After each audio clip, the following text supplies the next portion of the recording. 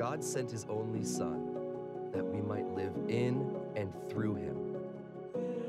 But whoever claims to live in him must live as Jesus did, passing from death to life, as we love one another, not being led astray, but remaining in his light, where there is no darkness at all. For the one who is in you is greater than the one who is in the world. So let us love one another without fear, for perfect love drives out fear. And if we love one another, God's love is made complete in us. Believe in the name of his Son and love one another. Dear children, let us not only love with words or speech, but with actions and in truth. Well, I'm glad that you've chosen to spend an hour of your weekend with us, whether you're here in the room or whether you're in our rooms in Skagit or some of our community sites at the Gym Church or in Belize. And those of you who join us in our online campus, so grateful that you're with us every single week. And it's good to be together again today to worship and to look into God's Word. Before I get into the sermon, I want to just mention last Monday was the end of our season of prayer and fasting, our 21 days of prayer and fasting. And I know that many of you participated in that to one degree or another, and we've heard a lot of stories of how God worked in and through you during that season. And we would love to hear more of those stories. And if you're willing to share, your experience with the fasting season, we would love for you to email that to us. The best way to do that is stories@cornwallchurch.com. And I'll just say this is not in any way meant as a way to brag or to say, look how spiritual you are, or to pat ourselves on the back. It really is to encourage and to be able to share what God has done so that we can sharpen each other and that he gets the glory on that. One more thing on that is that we had the 21-day prayer and fasting devotional that was not only available on our website, but on the YouVersion app. And over 6,000 people downloaded the YouVersion app, which surprised me. But more than 1,000 of you completed the 21 days, which is really cool that we have that unity and all been doing that together. But praising God for that season and look forward to doing that again in the future. Well, we are in this series called Go in Love and Be a Light. And if you've been around Cornwall for any length of time, you will probably recognize that that's not just the title of this series. That is terminology and words that we use around here as a part of the strategy and part of the calling that God has placed on us to go and be, to go in love and to be a light. And that is something that we don't want it to just be a slogan, just a phrase or words that we say. We don't even want it just to be events that we do. Our prayer is that this is who we are and how we live, that we go in the love and we be the light of Jesus in our world. But those words are as well the theme, of this study that we're in this document that we're looking at, this document that was written from a pastor who had shepherded some people in Ephesus. He's now on an island called Patmos. And John, this pastor John, writes to his congregation, and some of the themes that he writes in this document is basically a sermon that is in the Bible in a little book way towards the back of the New Testament that's referred to as 1 John. And in this, the theme of love, the themes of light, the theme of life, it comes up again and again and again if you've read through it. It's a very short little document, 5 little chapters. And it comes over and over again. In fact, the writing of John in this letter is different and unique in that it is kind of cyclical. N.T. Wright, the New Testament scholar, said that when you read Paul's writings, when you read his letters, they're linear, they're going in a direction. They have kind of this systematic approach to them. But in John's letter, it's not so much linear going, it's more this cyclical. And then he uses an analogy. He says, it's kind of like the difference between a hymn and a chorus. Now, I don't want to cause any worship wars here today. But some of you raised on hymns, you know that a hymn kind of tells this story. Verse 1, verse 2, verse 3, verse 4. Ladies only on verse 2, and men will join on the refrain. And we always skip verse 3. I never understood. And as a little kid, I thought that must be a Presbyterian verse. But regardless, hymns go in a linear fashion, and choruses have a tendency to repeat. Now, there's nothing wrong with that. For those of you who are anti-chorus, let me remind you that when Isaiah saw these angelic beings around the throne of God, they continued to say the same thing over and over again. Holy, holy, holy, holy is the Lord God Almighty, who wasn't his, all of that. So enough to say that Paul's writings are linear. See, that's a little bit of a divergent side text. Paul's writings tend to be linear. This writing in the 1 John is kind of, it comes back to these themes again and again, which is great, because one of my biggest challenges is I can't seem to get through a sermon without only getting to like 2 verses, but all the stuff that I missed the first time around, I'll be able to hit when it comes up again and again. And that will be the case again today. I'm really going to key on 2 verses. We're in 1 John chapter 2, and if you have your Bible or tablet or device, you can turn there, and we're going to look primarily at 2 verses, verse 7 and 8. A little bit of a review from last week to get us caught back up and cover just a little bit of what I didn't have time for last week. In chapter 2, John writes to this congregation. He says, listen, I'm writing these things so that you will avoid sin. But in the unlikely event that you actually sin, the good news is that we have an advocate. We have the righteous one, Jesus, and he acts as our defense attorney, before the Father. And what's better than just him being a voice for us, he's also the atoning sacrifice, the big word, propitiation. He is the one that's the atoning sacrifice to take care of our sins, so we can have assurance because of who he is and what he's done and what he has done for us. And that at the end of that, we looked at verse 3 just briefly, where it says, we know that we have come to know him if we obey his commands. And then for the next 3 or 4 or 5 verses, it talks a lot about knowing Jesus, obeying his commands, knowing and obeying, this obedience thing. And as we pointed out briefly at the end last week, is that obedience is not something negative. A slave obeys because they have to, based on fear. An employee obeys because they need to, based on a compensation or earning. But our connection with God is not as a slave and a master, and it's not as an employee with a boss. The whole point is our fellowship with God through Christ, this fellowship, this union, this communion, this walking with, remaining with, doing life, walking in the everyday relationship with God. And if we are obedient to commands for any other reason than fellowship with God, we miss the whole point. I mean, think about this. Wasn't Jesus' big problem with the religious leaders is that they followed the laws, they followed the commands, they were obedient, but they missed the whole point. I mean, it wasn't just that they knew the 10 Commandments. There were 613 laws in the Old Testament. 365 of them were prohibitions. Thou shalt not, don't do this, don't do that. 248 of them were exhortations. You should do this, you shall, you shall.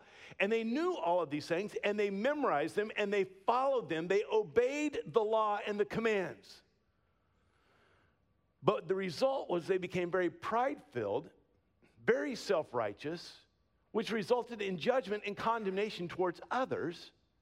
And they had this lifeless rules that they kept, which actually isolated them from people who needed their help the most. And their legalistic religion pushed them farther away from God when the whole thing was supposed to be drawing them closer to God. And that is not the goal. The goal is fellowship. And when we begin to understand that, we begin to see that right living comes from right relationship. It's not an if-then, it's a since-then. It's not if I don't do these things, and if I will do these things, and if I'm this disciplined, and if I do all this, if, then somehow I can have a great relationship with God. Since then says, since I've been adopted into the family, since I have an advocate, since I've already been forgiven, since I'm called a son and daughter, since I have fellowship in this great relationship with God, then I will want to follow him and obey him and do these things. And I just want to say, that is my desire and goal for every single one of us in our spiritual journey. Listen, I want you to know God's word. I love preaching and teaching God's word. I want us to have a passion for God's word. But it's not just what we know, it's who we know. If that doesn't lead us to a deeper intimacy and fellowship with Jesus, we've missed the point. If we're just Bible answer men that can win the quizzing contest, we've missed the point. And I want us to live a life of obedience. I want us to strive after holiness. I want us to be conformed more into the image of Christ. But it's not just what we do, it's why we do it. It's because of this fellowship. And so in the midst of all of that, he comes to the end of that section in verse 6, where he says, whoever claims to live in him must walk as Jesus did. The whole of our being and doing is becoming more like Jesus. Now, I will say that in that passage, chapter 2, verse 3 through 6, that I'm skipping over, there are at least 2 or 3 other sermons in there that you're not getting. So let's get to the 2 verses we're going to try to cover today. You ready for that? Okay, we're going to pick up at verse 7. 2 verses we're going to cover. Verse 7, it starts off this way. It says, dear friends. Okay, well, let's start with 2 words before we get to 2 verses. Dear friends. If you've read this, or you were with us last week, you remember that just 7 verses earlier, at the beginning of chapter 2, he starts off and says, my dear children. And it's almost like he's taking this spiritual parenting role. He has been their pastor. He has poured into them. He loves them. He wants to give them fatherly advice. This is the way that you are to live. Kind of, from his vantage point as a spiritual father to them as children. Now, he says, dear friends. Now it's not kind of father down. Now it's like we're brothers, we're sisters, we're on the same level. We're equal here. I'm not speaking to you as your pastor now. I'm speaking to you as another one who has an advocate, another one who's been forgiven just like you are, another one who's been brought into fellowship and into the family of God the same way you have. We're on equal ground here. Now, in some of your translations, and a better, actual, more literal translation of the Greek word that we have there as dear friends, is a word that we don't use a lot, and so that's why we go with the dear friends. It's the word beloved or beloved. I mean, it's rare that we hear that. If you do, it's probably, dearly beloved, we're gathered here today, and you're at a funeral. We just don't use that word a whole lot. But I think it's far better to encapsulate what he's trying to communicate. Because when he refers to them as beloved, it's given a little bit of a preview and will reiterate what he's going to be telling them. It also talks about his relationship with them, that he loves them. But what's more important is it reminds them of their identity. Not just that their pastor loves them, but that they are loved by God. 30 years ago, a man named Henry Nouwen wrote a book called The Life of the Beloved. The whole idea, I am my beloved's and he is mine. This idea of living in such a way that we recognize my identity, my value, my worth, my security does not come about by something I do, something I've achieved, something I own, something that other people say. My value is that I am the beloved of the Father. And when we begin to see our identity as a beloved son, a beloved daughter of the Father, that my value is not for anything else I've done, it's because of who I am in Christ. My worth, my security now is in this fact that this never changes. I'm beloved. When we grasp that and that really gets a hold of us, it changes how we live. And I think John is saying to his congregation, his people that he loves, listen, don't forget who you are. You are the sons and daughters. You are the beloved ones. You are holy and chosen and dearly loved. Now, we got to get off these first 2 words, or we never get through the 2 verses. So he starts off, beloved, I'm not writing you a new command, but an old one, which you have had since the beginning. This old command is the message you have heard. Listen, I'm writing this sermon, but it's not a new one.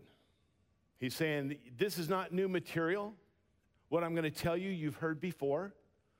You've heard it from the beginning. And he's probably thinking back to when he was in their midst and he was pastoring them. I shared these things with you before. But he says, from the beginning, and maybe it was even before he was their pastor. Because if you recall, Timothy had been put in charge of that area as the bishop over the churches in Ephesus. And maybe he's thinking, it's not just what I told you, it's what Timothy told you. And maybe it's even before that. Because Priscilla and Aquila and Apollos were there, Acts chapter 18. And maybe it was before that because Paul spent 3 years in Ephesus. And maybe he's even going beyond that because Paul was speaking the words of Jesus. So maybe he's saying, these are the things you've heard from me and from Timothy and Priscilla, Aquila, Apollos, Paul. These are the words of Jesus. And what if he's going even before that? This old command that he's talking about, what if he's talking about something from before Jesus, like the Old Testament, like Moses? And when he talks about this old command, which one is he talking about? Because remember, there were 613 of them in the Old Testament. Which command is he talking about? And I think as we read, it becomes really clear the command that he's talking about. It became very clear in Paul's writings. It becomes very clear in John's writings. It's very clear in what Jesus said.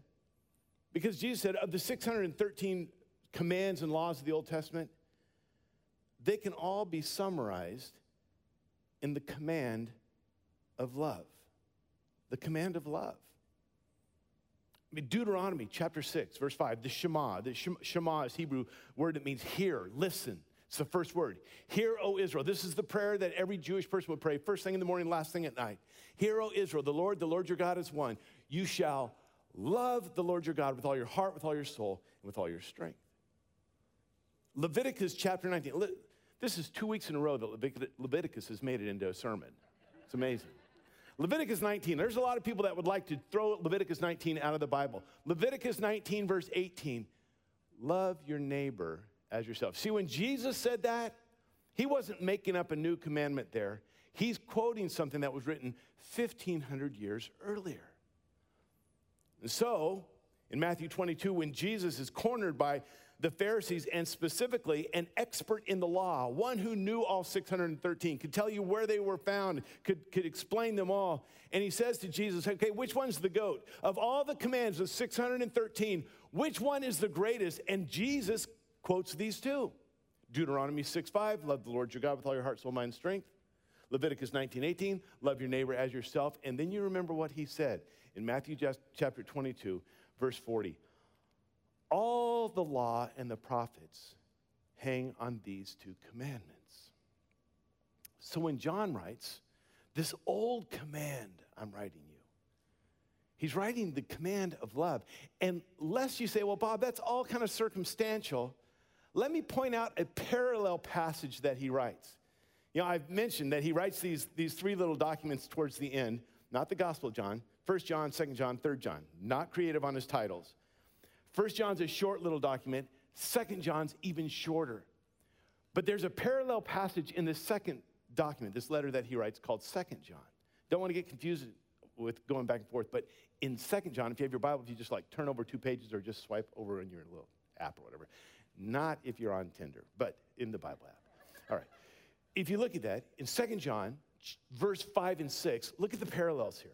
He writes, and now, dear lady, I'm not writing you a new command. Sound familiar? Yeah. But one we have had from the beginning. I ask that we love one another. And this is love, that we walk in obedience to his commands. Sound familiar? As you have heard from the beginning, his command is that you walk in love. Very clear. It's not a new command I'm giving you. I'm giving you something you've heard before, old. I mean, clear back to Moses. It's the command of love. Very clear. But in 1 John, there's a little bit of confusion in these two verses we're looking at. Look at this. 1 John 2, verse 7 says, dear friends, we've already looked at this, I am not writing you a new command, but an old one. Got that established. The next verse. Yet I am writing you a new command. Okay, wait a second. So which is it? First you say it's not new, it's old. Now you say it's new. Is this some kind of a riddle? Is this a word play? Is it new or is it old? Is the command love? Is the command love a new command or an old command? And the answer is yes. Yes. Yes. Because the command of love is old chronologically. But what he's going to point out is that it is new dimensionally. It's old chronologically. Moses wrote it 1,500 years before. But in Jesus, when Jesus comes, now it's at a new dimension. This old command takes on a new level, a new standard. It's a new extent, at a new proportion, a new capacity, a new scope, a new magnitude, far beyond. So he goes on about this old new commandment. He says, yet I am writing you a new command. Its truth is seen in him, in Jesus. Now here's where I want us to just kind of focus in on this for a little bit. Because the command is nothing new for us in this room. Of course, love one another. We've heard that. But he says, while it was written by Moses in Deuteronomy and Leviticus, it is fully realized and fully revealed finally in Jesus. It's always been there. But Jesus comes along and he takes it to a level, to a dimension it's never been seen before. As I was working on this sermon, I was trying to think, what's an illustration, what's an analogy of something that's been around, but then it's taken to a new level? And I've got a few, and none of these, all of these fall short, but let me just try it, okay? So in track and field, there's an event called the high jump. It's been around since 18-something or another. And when it started, the primary way people did the high jump was a technique called the scissor. And at that point, the world record was 4 feet 8 inches, the high jump. Now, there had been some iterations with the Western roll and then with the straddle, and it made it a little bit higher. But in 1963, there was a 16-year-old high school student from Medford High School, Medford, Oregon. He was just basically an average athlete. He tried to play football. He got hit so hard one time, he left the field crying, and he never played again. Not laughing at him. I would have done the same. And he wasn't big enough to play basketball, so he decided track and field, and he decided to try the high jump. And with the method of trying to do this, he could get his feet over the bar, but his I'm not sure what to call it in church. His backside kept knocking the bar off and scratching his jumps. What shall we call it today? Hiney. Oh, my word. Mercy.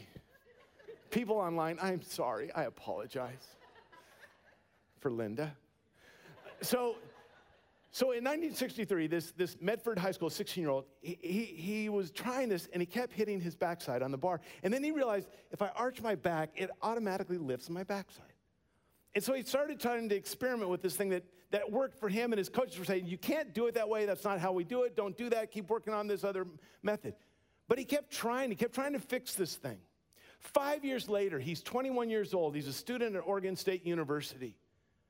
But he also finds himself at the 1968 Summer Olympics in Mexico City, and he wins the gold medal in the high jump with this weird style that no one has ever seen before, but has become nicknamed as the Fosbury Flop. His name was Dick Fosbury, and he does things completely different. Instead of going feet first, he goes head first. Instead of going over forward, he goes over backwards. And while the high jump had been around for years, when Fosbury introduces the flop, it takes it to a whole different level, to where now the world's record is over 8 feet, and no high jumper worth his weight in anything does anything except the Fosbury flop. It was always there. It was old, but it became new again. Same event, but it was taken to a different level. Books have been around for thousands and thousands of years. There's been all kinds of books for thousands of years. But in the 1500s, when the Gutenberg movable type press, the printing press, came into being, suddenly now books take it to the next level, to a level they'd never experienced before, the way it could be produced and it could be distributed. Books had always been here, but that made things new. There's always been modes of transportation, even transportation with wheels. But with the introduction of the internal combustible engine, suddenly that transportation, while it's been old, is taken to a new level. So that we have these cars and automobiles that can go faster and farther than ever dreamed before. It was old, but it's new. There's always been torches. There's always been candles. There's always been lanterns. But with the invention of the incandescent electric light bulb, suddenly it's a new world. There's still light. There's always been that light. But now it's at a new level. You see where I'm going with this? The command had been old. Love one another. They'd heard it for 1,500 years. But Jesus comes along, and he raises it dimensionally to a level they had never seen before and takes it beyond what they ever dreamed imaginable. And John says it's an old command, but it's being seen now in a new dimension. Jesus himself would say this. In John chapter 13, verse 34, he says, a new command I give you. Love one another. Wait, Jesus, that's not a new command. That's an old command. That's 1,500 years old. Love one another as I have loved you. This is a new level. This is a new command. And let me just camp here for a minute. And let's just remember how Jesus took this old command and took it to dimensions it had never seen before. When he says this in John 13, you may remember the context. He's in the upper room. It's the night before he's crucified. John 13 starts off saying, having loved his own, he now shows them the full extent of his love. And yes, while that will be fulfilled on the cross, that night around the table, Jesus, their teacher, their rabbi, their Lord, their master, washes their feet. No one does that. Not only does Jesus demonstrate his love by washing their feet, he washes their feet knowing what they will all do, knowing that they will all desert him, knowing that Peter will deny him 3 times, even washing Judas's feet, knowing that he is betraying him and selling him out in just a few minutes. Oh, it's an old command, love one another, but this is at a different level. Nobody loves like that. And it wasn't just the 12. I mean, Jesus would love everyone that way, saint and sinner, male and female, Jew and Gentile, friend and enemy. And he would teach this love at a new level. You have heard it said, Sermon on the Mount, you have heard it said, eye for an eye, tooth for tooth, right out of the law. Leviticus, lex talionis. It was this thing of equal, payback. He says, but I tell you, turn the other cheek. Go the extra mile. Give your cloak as well. You've heard the old command, love one another. This is at a whole different level. You've heard it said, love your neighbor and hate your enemy. But I tell you, love your enemy. Bless those who curse you. Pray for those who persecute you. Whoa, whoa, whoa, Jesus, wait a second. Oh yeah, it's an old command, but he's raised the bar. And that neighbor thing, by the way, when he explains who the neighbor is, he uses a Samaritan as the hero in the story. No one had ever loved like this. And it wasn't just what he taught. It's what he modeled. Matthew. Everyone hated Matthew. Matthew was their Jewish brother, but he was a traitor. He had sold out. He had sided with the Romans, and he's cheating his fellow countrymen, his own brothers and sisters, out of their money. He's getting wealthy by stealing from them. And what does Jesus do? Does he hate Matthew like everybody else? He invites him to be a part of his inner circle. Come be one of my disciples. Follow me. Or Zacchaeus, he's not only a tax collector, he's a chief tax collector. Jesus could have just walked right past him. Everyone else did. Jesus stops and says, I want to go have dinner with you and your friends. Prostitutes. These ladies who are making their living by breaking one of the 10 commandments and committing adultery, dirty deeds done dirt cheap, undiscriminate, as long as someone can pay. This is how they make their livelihood. And Jesus said, I want to get to know you. He's given a nickname as a put down, friend of sinners, and he wears it as a badge of honor. The command is old, love one another. But Jesus takes it to a dimension it's never been done before. No one ever loved like that. The woman at the well, culturally, spiritually speaking, she has 3 strikes against her. In that culture, she's a woman, she's a Samaritan woman, and she has a highly immoral life. And Jesus engages in a conversation, wants to get to know her, wants to talk to her, and it's the first person Jesus reveals his true identity as the Messiah of the world. She's the first one he tells. And she's the first missionary as he sends her back into town to tell others. Her? Matthew chapter 8, Jesus encounters this leper.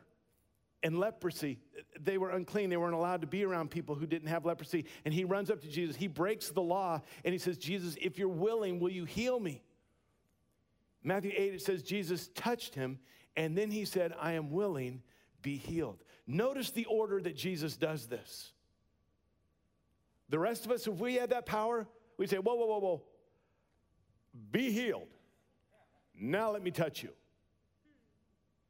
In Matthew 8, it says, Jesus touched him and then said, I'm willing. Be healed. Jesus healed his disease, his physical disease, with a word. But before he did that, he healed something deep inside that was scarred with a touch. Who does that? Love one another is an old command. But Jesus takes it to a new level. Hanging on the cross, dying for the sins of the world, and next to him are two men who have made their career of breaking the law so bad that the Roman government has decided that they are not worthy of breathing the air on this planet any longer. Their lives have no redeeming value. One of them continues to mock and to jeer Jesus. One of them says, Jesus, hey, any chance at all? And Jesus, at that moment, with this man having nothing to offer, invites him into the kingdom. And while he's hanging there, looks down on those who are crucifying him and says, Father, forgive them. It's an old command. But Jesus takes it to a level they've never, ever seen before. The children that the disciples are trying to move away, Jesus has them sit on his lap so he could bless them. The women who are never included, Jesus has them sit at his feet so that they can learn from him. The sinners and all the ungodly, the far from God that everyone else avoids, he has them sit at his table so he can have a relationship with them. Jesus commends a woman of questionable past in her practices of her extravagant worship, of pouring out expensive perfume and crying and weeping and kissing his feet and wiping them with her hair, culturally unthought of, and Jesus commends her for it. Jesus commends a Samaritan leper who comes back because of his gratitude while the other 9 did not. Jesus commends a Roman soldier, a centurion, because of his faith, and he says, I've never seen such faith in all of Israel. It's a Roman centurion. Jesus does that. It's an old command, love one another, but Jesus takes it to a level they've never seen before. Nobody loves like that.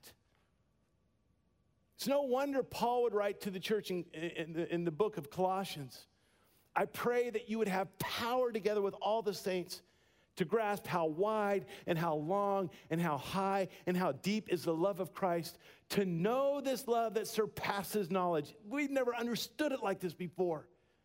That you may be filled to the measure of all the fullness of God. Romans chapter 8, I'm convinced, he says, I'm convinced that neither height nor depth nor life nor death nor angels or demons, nothing in heaven or earth can separate us from the love of God in Christ Jesus. Come hell or high water, nothing separates us from his love. There is no shadow he won't light up, no mountain he won't climb up, no wall he won't kick down, and no lie he won't tear down, coming after you, leaving the 99 and going after the one. It's an old command. But in Jesus, it's a new dimension, higher than they could have ever dreamed or imagined before.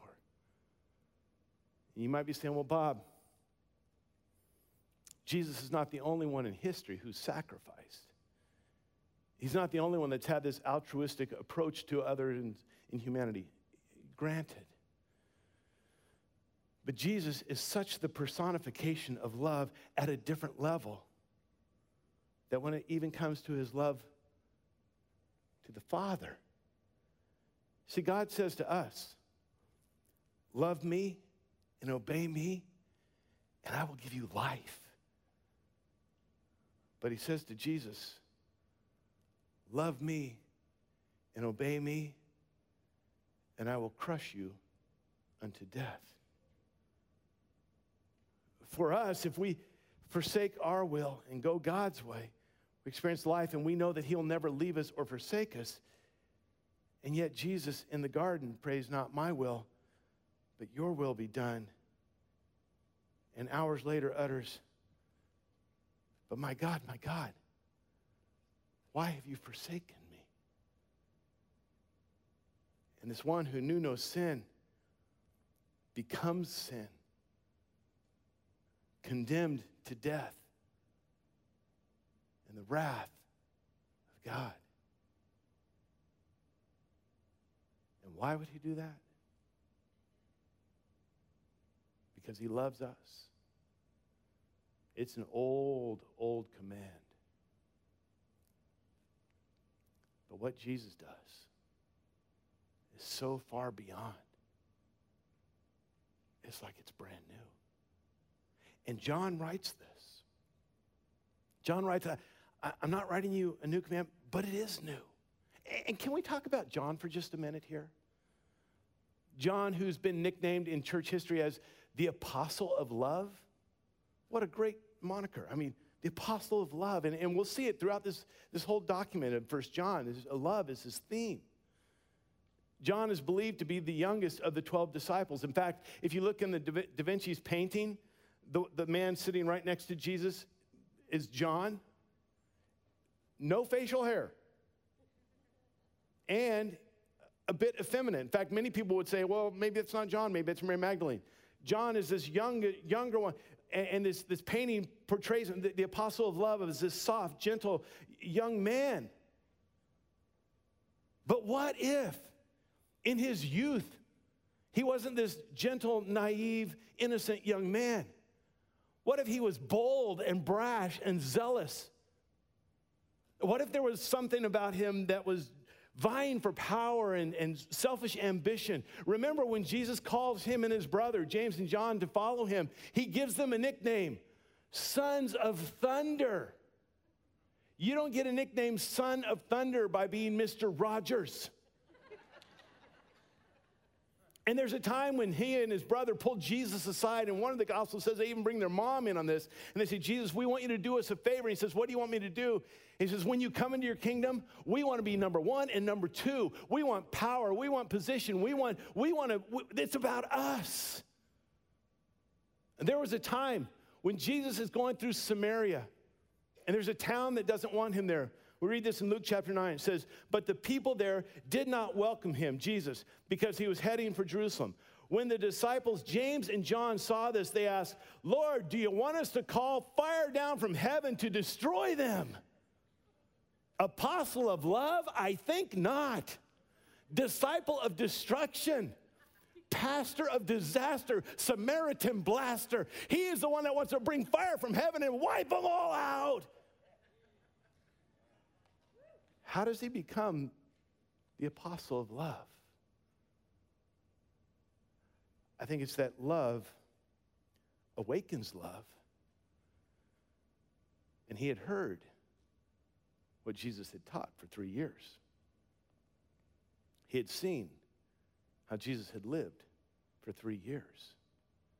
He had experienced the love of Christ and his grace and forgiveness for the things that he had done and said, and was even referred to as the disciple whom Jesus loved. And he alone, the only disciple at the foot of the cross, may have heard Jesus welcoming the thief into the kingdom and praying for forgiveness. And John realizes it's an old, old commandment I've heard and known my whole life. But in Jesus, it's a new level. And the way he's loved me, I'm the beloved. I've received that love. I've experienced that love.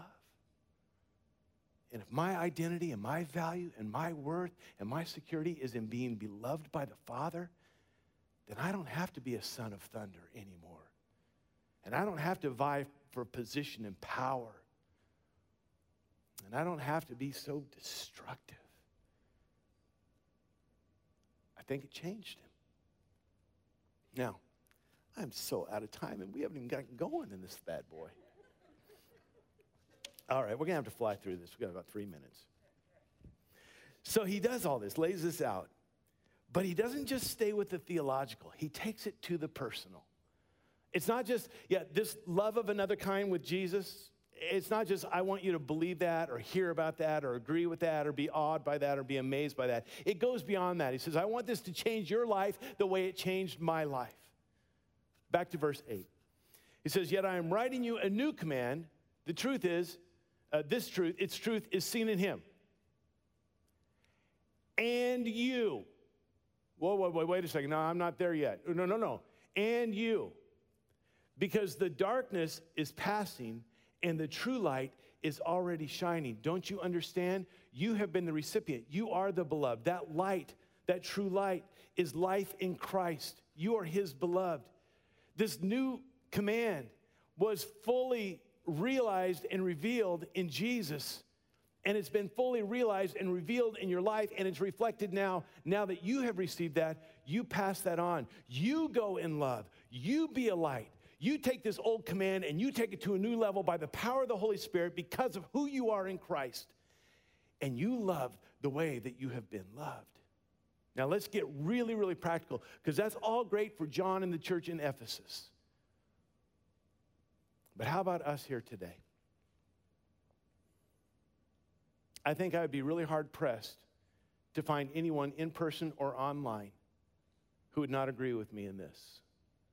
That we live in a world that is increasingly hostile, filled with hatred, and division, and judgment, and cancellation, and siloing, and condemnation. It's just so much. It's the MO of our world, and sadly, it's often the MO of the church. And Jesus would say, not so, beloved, not so with you. You don't operate and take your cues from the world. We operate and take our cues from Jesus. He set the example. He taught. He modeled. He loved you in such a way. John 13 again, a new command I give you.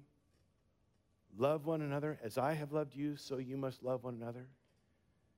And by this all men will know that you are my disciples, if you love one another. An old command at a new level. Because of who you are, beloved, the power of the Holy Spirit within you. The church is known for a lot of things. Is it known for love? You and I are known for a lot of things. Are we known for love? We are the beloved. And I think what would be good for us is to, instead of saying, well, the church ought to do this and that church heard this, to stop and say, okay, I want to look at the cross and look in the mirror and hear the crucified Lord and resurrected one say, you are my beloved. Now, go. Go in that love and be known for love. This old, old commandment that's brand new in Jesus Christ.